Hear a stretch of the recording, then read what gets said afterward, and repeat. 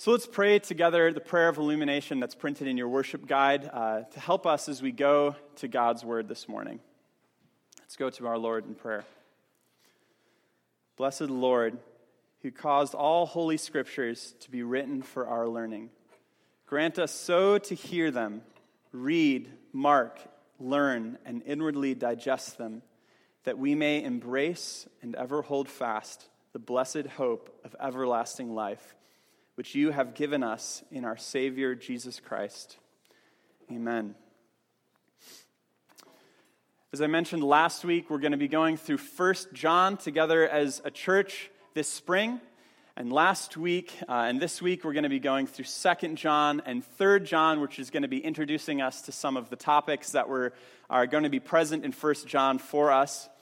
Also, as I mentioned last week, one thing to keep in mind as we go through all of these books, 1st, 2nd, and 3rd John, is that they are written in the context of false teaching that has been spreading throughout the early church, specifically teaching about who Christ is. In 2nd John, we saw that there were those who went out from the church and were teaching particularly that Christ hadn't come in the flesh. And we see that that has massive implications for what we believe about who our God is and what salvation is and how we're to receive salvation.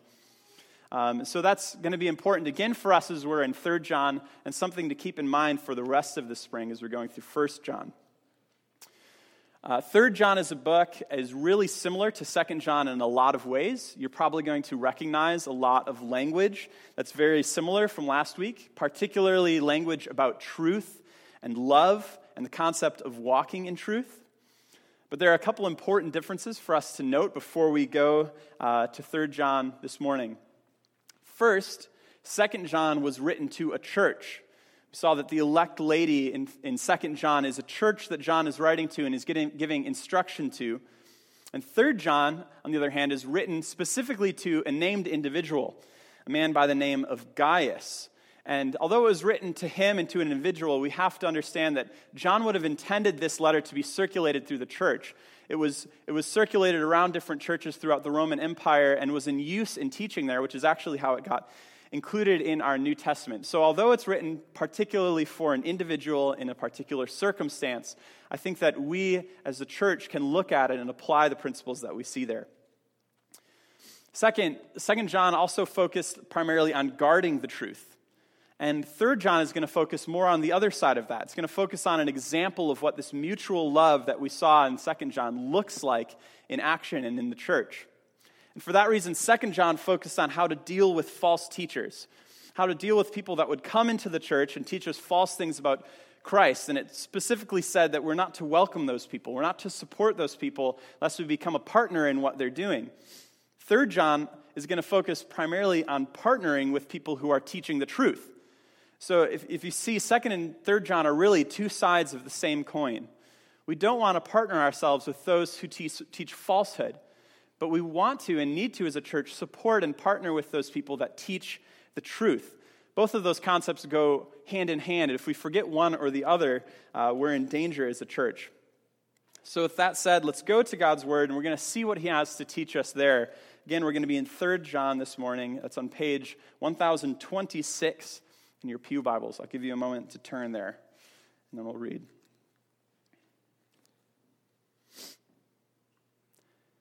The elder to the beloved Gaius, whom I love in truth. Beloved, I pray that all may go well with you, and that you may be in good health as it goes well with your soul. For I rejoiced greatly when the brothers came and testified to your truth, as indeed you are walking in the truth. I have no greater joy than to hear that my children are walking in the truth. Beloved, it is a faithful thing you do in all your efforts for these brothers, strangers as they are, who testified to your love before the church. You will do well to send them on their journey in a manner worthy of God, for they have gone out for the sake of the name, accepting nothing from the Gentiles. Therefore, we ought to support people like these, that we may be fellow workers for the truth. I've written something to the church, but Diotrephes, who likes to put himself first, does not acknowledge our authority. So if I come, I will bring up what he is doing, talking wicked nonsense against us. And not content with that, he refuses to welcome the brothers and also stops those who want to and puts them out of the church. Beloved, do not imitate evil, but imitate good. Whoever does good is from God. Whoever does evil has not seen God. Demetrius has received a good testimony from everyone, and from the truth itself. We also add our testimony, and you know that our testimony is true. I had much to write to you, but I would rather not write with pen and ink. I hope to see you soon, and we will talk face to face. Peace be with you. The friends greet you. Greet the friends, each by name. The word of the Lord. Let's pray. Our Father in heaven, we ask that you would teach us from your word.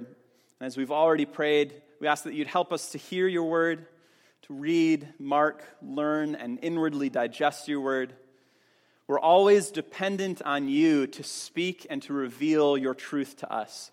So we ask that you would transform us by your Holy Spirit as he illuminates your word this morning. We ask this in the name of your Son, Jesus Christ. Amen. No person is completely original. We should see that humans are completely incapable of anything that comes close to total originality. And I'm sorry if that offends you, but that's the way that the world works. We can innovate as humans, but even the best human innovation flows out of work that has already been done. The best of human originality has its foundation in the things that have gone before. Really, as humans, we're all imitators. We're all imitators of other people. And imitation isn't always a bad thing. When a boy sees his dad loving his mom well, he can learn how to love his wife someday, how to be a loving husband. I can tell you that I learned a lot about how to love Lexi by watching my dad's selfless and gentle love for my mom growing up. But if we're honest, imitation can cut both ways. We can learn how to live, what to love. We can learn so many different things by imitation, but at the same time, we can also learn sinful habits. We can learn harmful things, and some of those things perpetuate themselves in families as people imitate things in their parents. And sometimes those chains of imitation can be very hard to break in families and in societies, but they can truly be broken. And when it comes to imitation and in our use of Scripture, when we have to be really careful, I think. There's this habit sometimes that we have to go into Scripture merely to look at every human character to either find a good example or a bad example. And then we get messages that are purely just be like David or be like Abraham or don't be like Jezebel or don't be like Judas.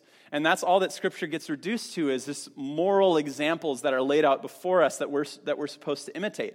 So we have to be careful about just not making Scripture only that. However, John himself in this book specifically invites us to consider the examples that are set before us, particularly as they relate to partnership with other believers in the gospel. So if you look at verse 11, John directs his readers not to imitate evil, but to imitate good. And we're going to be looking this morning at an example, a good example to imitate, and an evil example to avoid. As John's letter centers kind of around two main people, Gaius, the man to whom the letter is addressed, and another leader in the church named Diotrephes. One of John's methods of teaching in 3 John is imitation. Don't be like these people, but be like this. Last week we saw that truth is foundational for mutual love in the church, that if we lose truth about who Christ is, if we lose the gospel, we actually lose the love that we want to have in the church, that we can't have love if we don't have truth. And here again, truth and love are centrally important to what John's going to say to us. And I've already said a lot of this language is almost identical to 2 John when in relation to truth and love particularly. 2 John begins, the elder to the elect lady and her children, whom I love in truth. And 3 John begins almost the same exact way, the elder to the beloved Gaius, whom I love in truth. The only thing that's changed there is who the letter is addressed to. So again, we have this connection between love and truth. In 2 John, in the introduction, John says, I rejoice greatly to find some of your children walking in the truth. And in 3 John, he says, I have no greater joy than to hear that my children are walking in the truth. this inseparable connection between truth and love in the Christian life is again emphasized. And in 3 John, we're going to see truth and love manifesting itself in a particular example of what mutual love looks like in the church. And that's partnership and fellow work in the gospel. And as we look at the positive example and the negative example that's going to be laid before us, we're going to see the main idea of this book. Since Christian truth and love lead to partnership in gospel work, God's people must come together to pursue God's glory. If you're taking notes, again, it's since Christian truth and love lead to partnership in gospel work, God's people must come together to pursue God's glory. And we're going to start off with the positive example in the person of Gaius. And here we're taught that since Christian truth and love lead to partnership in gospel work, God's people must support those who teach the truth. Again, God's people must support those who teach the truth. The first thing that we learn about Gaius is that he's an individual who's living out the exhortations that we saw in 2 John. He's a Christian who's rooted in truth, and he's walking in truth. And I love that John says that he has no greater joy than to hear that his children are walking in truth. He's calling Gaius his child, which is neat. And when he does this, he's meaning that either Gaius became a Christian, he was converted through hearing the preaching of John, or that John was a big part in Gaius's discipleship and in his growth in maturity as a Christian. So Gaius, in a way, is John's child. John has poured himself into Gaius. And John's joy in Gaius is not just found in the fact that he became a Christian. I think sometimes we get so excited just about when people become a Christian that we forget that we're at the same time supposed to desire their growth and maturity. Those two things can't be separated. We can't just say, yeah, I want to save your soul, but then whatever happens. John's love and desire for Gaius leads him to delight in his growth in maturity. And Gaius, when this letter is written, he's most likely already a leader in the church. And John delights in hearing that this has happened, that he has grown in his maturity since he had last met him. Last week, we saw that after establishing this connection between truth and love, John exhorted the church to love one another. And that was kind of the basis for our confession of sin this morning. And this type of mutual love is perfectly exemplified, at least from what we see in the passage, in the person of Gaius. Some traveling preachers or missionaries, they're called the brothers in this letter. They had visited Gaius' church, and now they went back to where John was, and they brought a good report to John about Gaius, which is how John heard about Gaius' maturity and his growth, and also how he heard about his love. So look with me to verse 5 and the beginning of verse 6. Beloved, it is a faithful thing you do in all your efforts for these brothers, strangers as they are, who testified to your love before the church. So even though Gaius didn't know these brothers personally, he demonstrated a deep Christian love and hospitality toward them. So while these brothers, these traveling preachers, were in his church, he provided shelter for them. He provided food for them. He partnered with them and supported them in their work of the gospel. And John encourages Gaius to continue supporting such men. He says, continuing in verse 6, to send them on their journey in a manner worthy of God. And to send them on their journey was to provide for their needs as they traveled out from the church, as they traveled to other churches. It was supplies, but it also probably would have been financial support for their journey. And he was to do this, to provide the support in a manner worthy of God. I want us to look at that for just a moment. Manner worthy of God and how he was supposed to send them out. In the ancient world, you would host a visitor or ambassador from a person, and you would host them in a way that reflected the position of the person who sent them, not just the position of your visitor. So if you mistreated an ambassador from a high official who came to you, you were insulting the high official that sent them. The way you treated a guest was always rooted in the way that you understand and respected the person who sent them. So Gaius is commanded to support these people in a manner worthy of God, because God is the one who has sent them. They are ambassadors for God himself. And this is instructive for us. When we support missionaries or we support ministers, those who teach truth about the gospel, we don't just support them in a manner that is worthy of them as a person. We're supposed to support them in a manner that is worthy of the God who sent them. The way we support people, the way we support preachers of the gospel is directly related to what we believe about God and what we believe about the service that we're supposed to render to God. Our support for missionaries and ministers is an act of worship to God. John continues in verse 7 that these brothers have gone out for the sake of the name.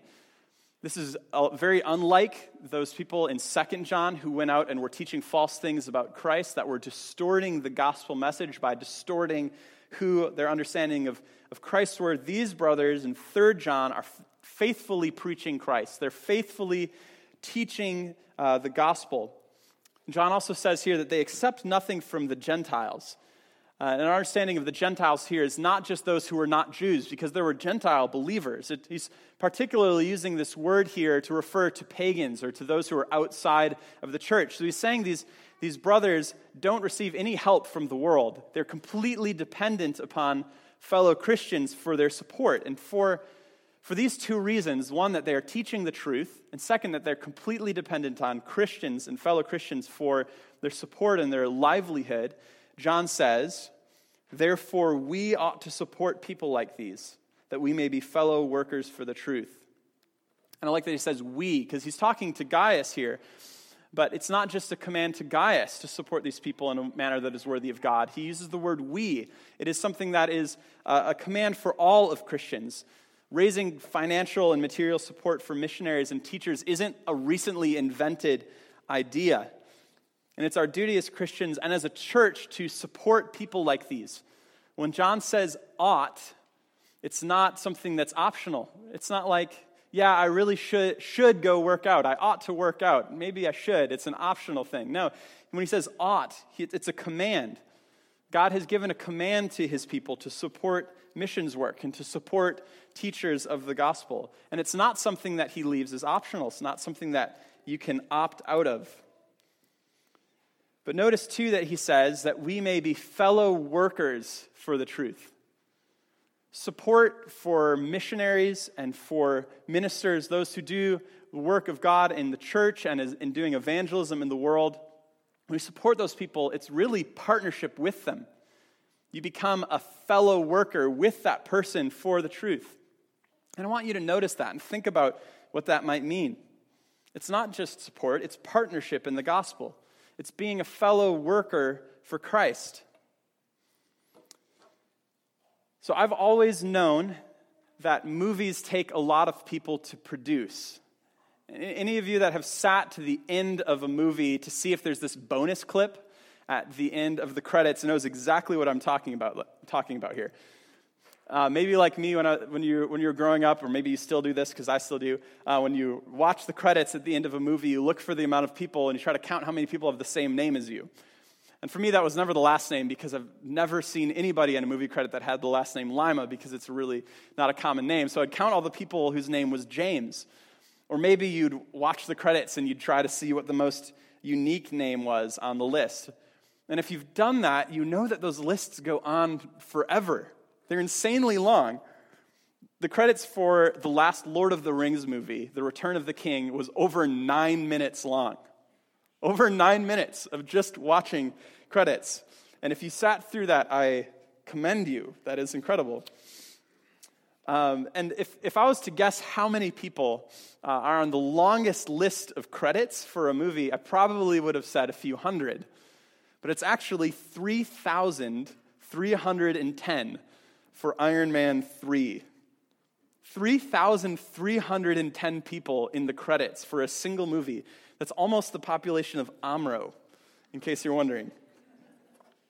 The producing of a movie takes an incredibly large amount of people. And usually when we think of a movie, we only think of the famous actors. I actually can't think of any actor. I don't know, Robert Downey Jr. I don't know actors. I'm sorry, I'm not into all of that, but whatever. Maybe you think about the director, like Steven Spielberg, right? He directs stuff. If you're in my family, though, you pay attention to the composer of the film score. It's a thing in my family where we just listen to movie music all the time. But instead of just thinking about those people, the famous actors and the directors and if you're weird like my family, the composer, it really takes a massive team effort to produce a movie. And it takes a team effort of people that have a massive variety of skills. I don't even know what half the people do when you look at that list, and it describes different positions and that they're working with makeup or costume design or all these. I'm like, holy cow, it takes a ton of people. And it takes a lot of different skills. And God has designed that the work that is done in his kingdom would be a team effort that involves the partnership of many people with diverse gifts. So, for example, if we're going to think about trying to reach an unreached people group in the world that has never heard the gospel, and what it takes to do that, it's the work, really, of not just the person that proclaims the message to them. It's the work of this whole network of people that financially supports the missionary, that provides materials, those people that translate the Bible into the language that they're going to so that they can communicate God's word. It's the team of people that surrounds this missionary and prays for them and prays for those that they're going to bring the message to. It's really more web-like and interconnected than we often realize, the way that God works in the world and the way that God works through his people.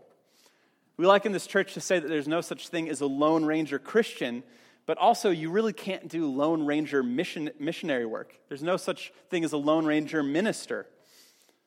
The larger working of God in the world is through the means of a community of God's people who work together and offer their unique gifts and resources for God's work in the world. And although the work isn't for our credit or glory, it's totally the work of God, and we have to acknowledge that. It's for his glory and not for us. I think that in a way we can think about this like movie credits. That when someone becomes a Christian through the work of a missionary, there are many names on the credits with many different job titles who have contributed through the work of God to that person becoming a Christian or through that people group hearing the gospel message. God is the primary worker. God is the one who changes hearts. God is the one who does his work in the world, converting people to Christianity and saving people. But he is a God who works through means. He has decided that he's going to reach the world with the gospel through people who proclaim the message and through people who pray for missionaries and evangelists and those people that financially support them and provide for their needs as they go and teach the gospel. Our God is a God of means. And he uses means through giving people diverse gifts and resources that those things would be used for his kingdom. So our resources, just like everything else, are given for the glory of God and for the good of God's people. The Westminster Shorter Catechism question that everybody knows, even if you're not a Presbyterian, is what is the chief end of man? It's to glorify God and to enjoy him forever. Most people have heard that one, even if you didn't grow up in the PCA or OPC or something. The chief end of man is the glory of God, and that includes all of the gifts that God has given to man. It includes all of the resources that God has given to man. Everything that he has given you and everything about who you are is designed for his glory and for the good of God's people. And like Gaius, we're to invest the resources that we have been given in the work of Christ's kingdom for the sake of the name of Jesus Christ. We're to learn from how Gaius manifested his love in hospitality and in support for Christian missionaries and teachers. We're supposed to do the same. We need to engage in Christian work in the world through partnership with other believers. We need to come alongside people as fellow workers for the truth. Since Christian truth and love lead to partnership in gospel work, God's people must support those who teach the truth. So although we have this positive example set before us when it comes to Gaius, there is also a negative example in the second half of John's letter in the guy named Diotrephes. So we'll see from this second section of John's letter that since Christian truth and love lead to partnership in gospel work, God's people must avoid pride, which prevents partnership. And I promise that alliteration was not intentional, but I love accidental alliteration, including that. God's people must avoid pride, which prevents the partnership. Thanks for catching that, Alexandria. Look with me to verses 9 and 10. I have written something to the church, but Diotrephes, who likes to put himself first, does not acknowledge our authority. So if I come, I will bring up what he is doing, talking wicked nonsense against us. And not content with that, he refuses to welcome the brothers and also stops those who want to and puts them out of the church. Diotrephes is another church leader, either in the same church that Gaius is in or in another church in the town, another home church. And there's this string of issues with this guy. He doesn't acknowledge John's authority, for one, which, if you know, to push back against the authority of an apostle, to reject the authority of an apostle is to reject the authority of Christ himself. And we see that with people, and people want to be leaders who reject the authority of Scripture. That's something that we see with Diotrephes. He's pushing back against the authority of Jesus himself by pushing back against John. We see that he's also gossiping and slandering John and other church leaders. And particularly in stark contrast to Gaius, who has been faithful to be hospitable and to support Christian missionaries, we see that Diotrephes refuses to welcome the brothers, and he goes even beyond that. He stops those who are trying to support them, and even kicks those people out of the church. So we see in Diotrephes the opposite of Gaius. We see the opposite of what it means to be this type of fellow worker in the gospel. But what's his primary issue? What's causing this man to do this?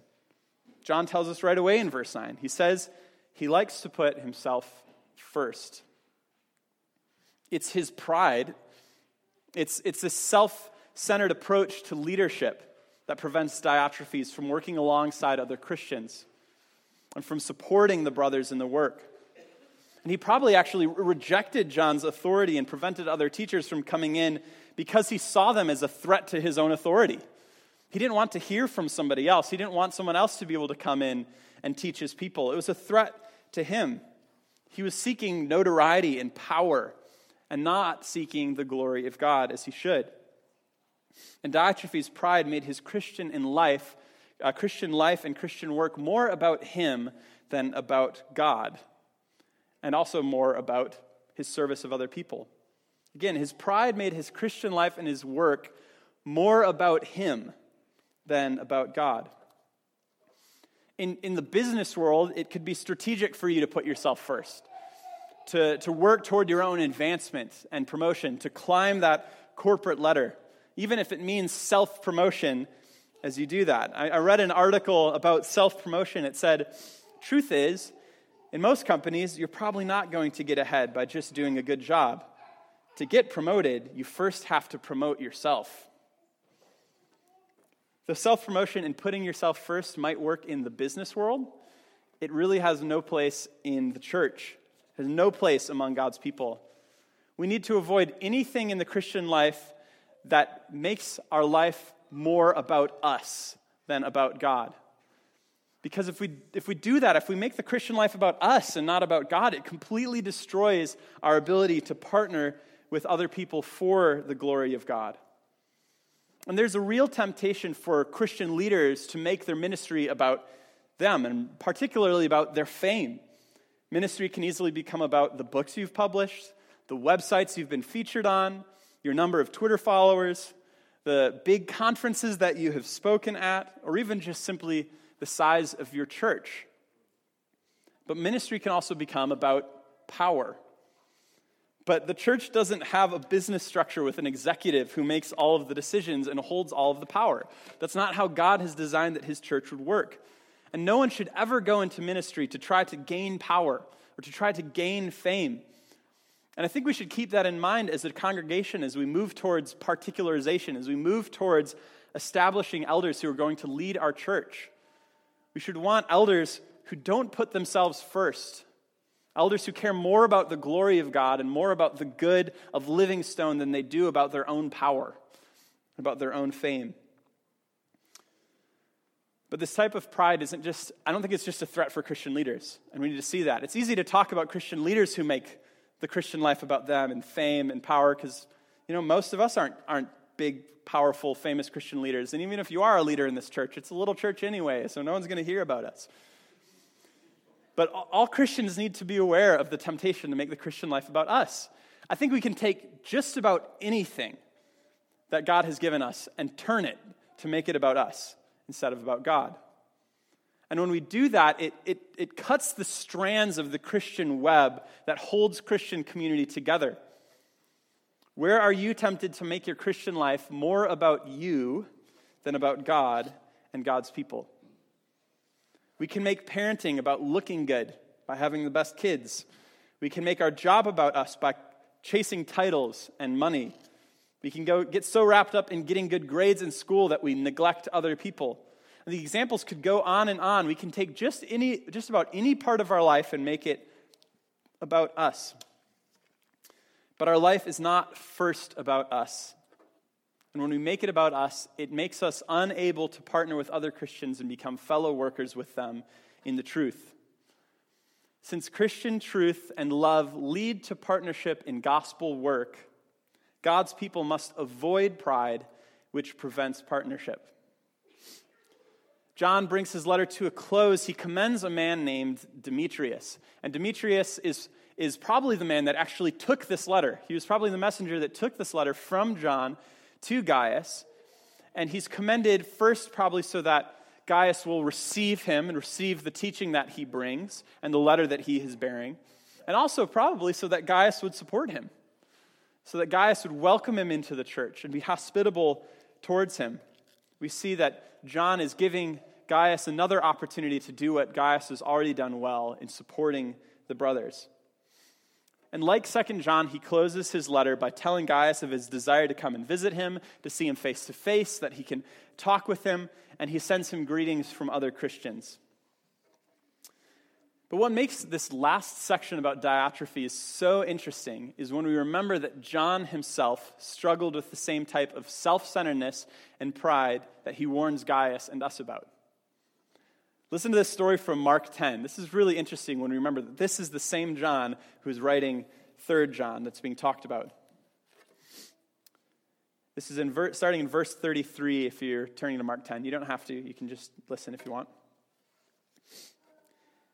And James and John, the sons of Zebedee, came up to him, that's Jesus, and said to him, "Teacher, we want you to do for us whatever we ask of you." And he said to them, "What do you want me to do for you?" And they said to him, "Grant us to sit, one at your right hand and one at your left in your glory." John and his brother James, they requested honor. They wanted to sit at Jesus' right hand and Jesus' left hand in glory. And in doing this, they're putting themselves first. And as you would expect, the rest of the disciples got pretty angry. It says in Mark 10 that they were indignant towards them. I mean, if I was one of the 12 disciples and I heard that these two guys were off requesting to sit at the right and left hand of Jesus, I would probably be pretty angry with them. But Jesus takes this moment to give all of his disciples a lesson. He says to them, "You know that those who are considered rulers of the Gentiles lord it over them, and their great ones exercise authority over them. But it shall not be so among you. But whoever would be great among you must be your servant, and whoever would be first among you must be slave of all. For even the Son of Man came not to be served, but to serve, and to give his life as a ransom for many." Christian leadership is not about lording your power over others. It's about being a servant. But notice the basis for this principle that Jesus gives. He says, "For even the Son of Man came not to be served, but to serve, and to give his life as a ransom for many." Christ positions himself as the example of leadership for Christians. Christ is the example. And we're all going to imitate someone, right? None of us can escape that. We're all imitators. The big question is, who are we going to imitate? We should imitate people like Gaius, who dedicated their work to God and God's glory in the church, those who partner with other Christians in the great calling to glorify God. We should find people in our church that are more mature than us. We should look up to them, and we should see the work that they do, and we should seek to imitate them. That's actually a good thing when God puts people in our lives that we can look to, and we can say, "I want to be like that. I want to be like that." And parents, Be aware that your children are watching you. And the rest of us in the church, even if we don't have kids, the children are watching us in the service, how we worship, how we listen to the word. And children, watch people. Find people in the church, not even just your parents, but people who are mature and older in the faith, and watch the way that they live and the way that they worship and learn from them. It's a good thing. We should do that.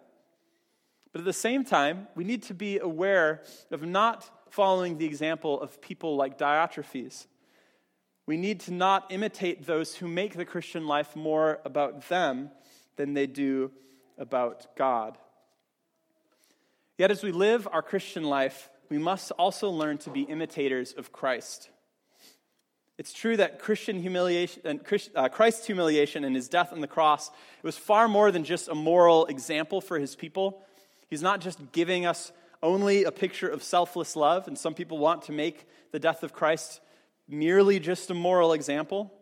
We have to affirm that Christ on the cross was taking the penalty for the sins of his people on himself, that we could be reconciled to God, and we must firmly maintain the priority of Christ's death as a wrath-absorbing, substitutionary sacrifice for God's people. We can't lose that, lest we really lose a lot of what Christ's death was for us. But that doesn't mean that we shouldn't see Christ's love as an example for us, as something to be imitated. Christ is supposed to be imitated. Look, Ephesians 5, verses 1 through 2. He says, "Therefore be imitators of God as beloved children, and walk in love as Christ loved us and gave himself up for us, a fragrant offering and sacrifice to God." Walk in love as Christ loved us. Our great example of mutual love as Christians is to be learned by looking at Christ. Looking at Christ's love for us and taking on human flesh and coming to earth as a man and living perfectly on our behalf and dying on the cross for our sins and rising from the dead. Christ's love manifest to us is the example that we follow. Our desire as Christians is to be Christ-like. We want to be like our Lord. And as we partner together in the gospel, as we support missionaries, as we support ministers, as we utilize all of God's gifts that he has given us for his glory and for his kingdom, we need to do that as imitators of Christ. Let's imitate Christ who came to serve and not to be served. Imitate Christ who gave himself up for us, a fragrant offering and sacrifice to God. As we imitate Christ, we need to avoid any prideful notion of being better than one another, because that destroys our partnership. But instead, rooted in the truth of Christ, rooted in the love of Christ, let's generously give of ourselves and our resources to do gospel work and to partner with those who do the work of Christ. Let's pray. Heavenly Father, we thank you for your wisdom in giving us examples that we're to imitate. Help us to not imitate evil, but instead to imitate good. Help us to see the opportunities that we have, too, to use our resources for your work in the world, and give us a Christ-like humility and selflessness, that we would, in hospitality and in our generosity, partner with those who you have called to spread your gospel in the world. Father, we ask that our greatest desire in all of these things would be your glory. Would you be glorified in all that we do as a church? We ask this in the name of your precious Son, Jesus Christ. Amen.